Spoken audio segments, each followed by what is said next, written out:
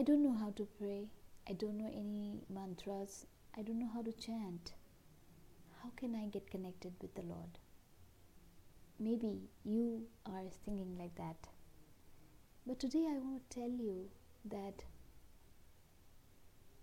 you might not know the Vedic hymns. You might not know the mantras to chant. You might not be a great scholar.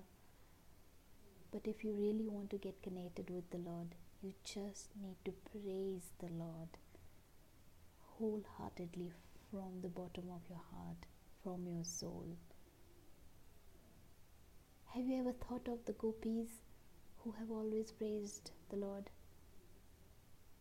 Did they know anything about the Vedic mantras? Anything about the chantings?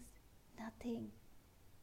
But their love was exotic and divine. That's what God wants.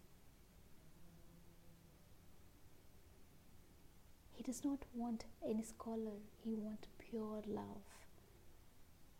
If you have that, then that's more than any other sacrifice.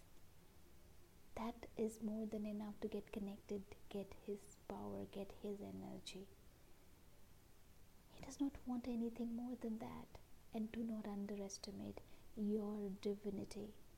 Your pure love is much more powerful than any scholar's intellectual property. If you have that divine quality, it shines you. It makes you unique from others.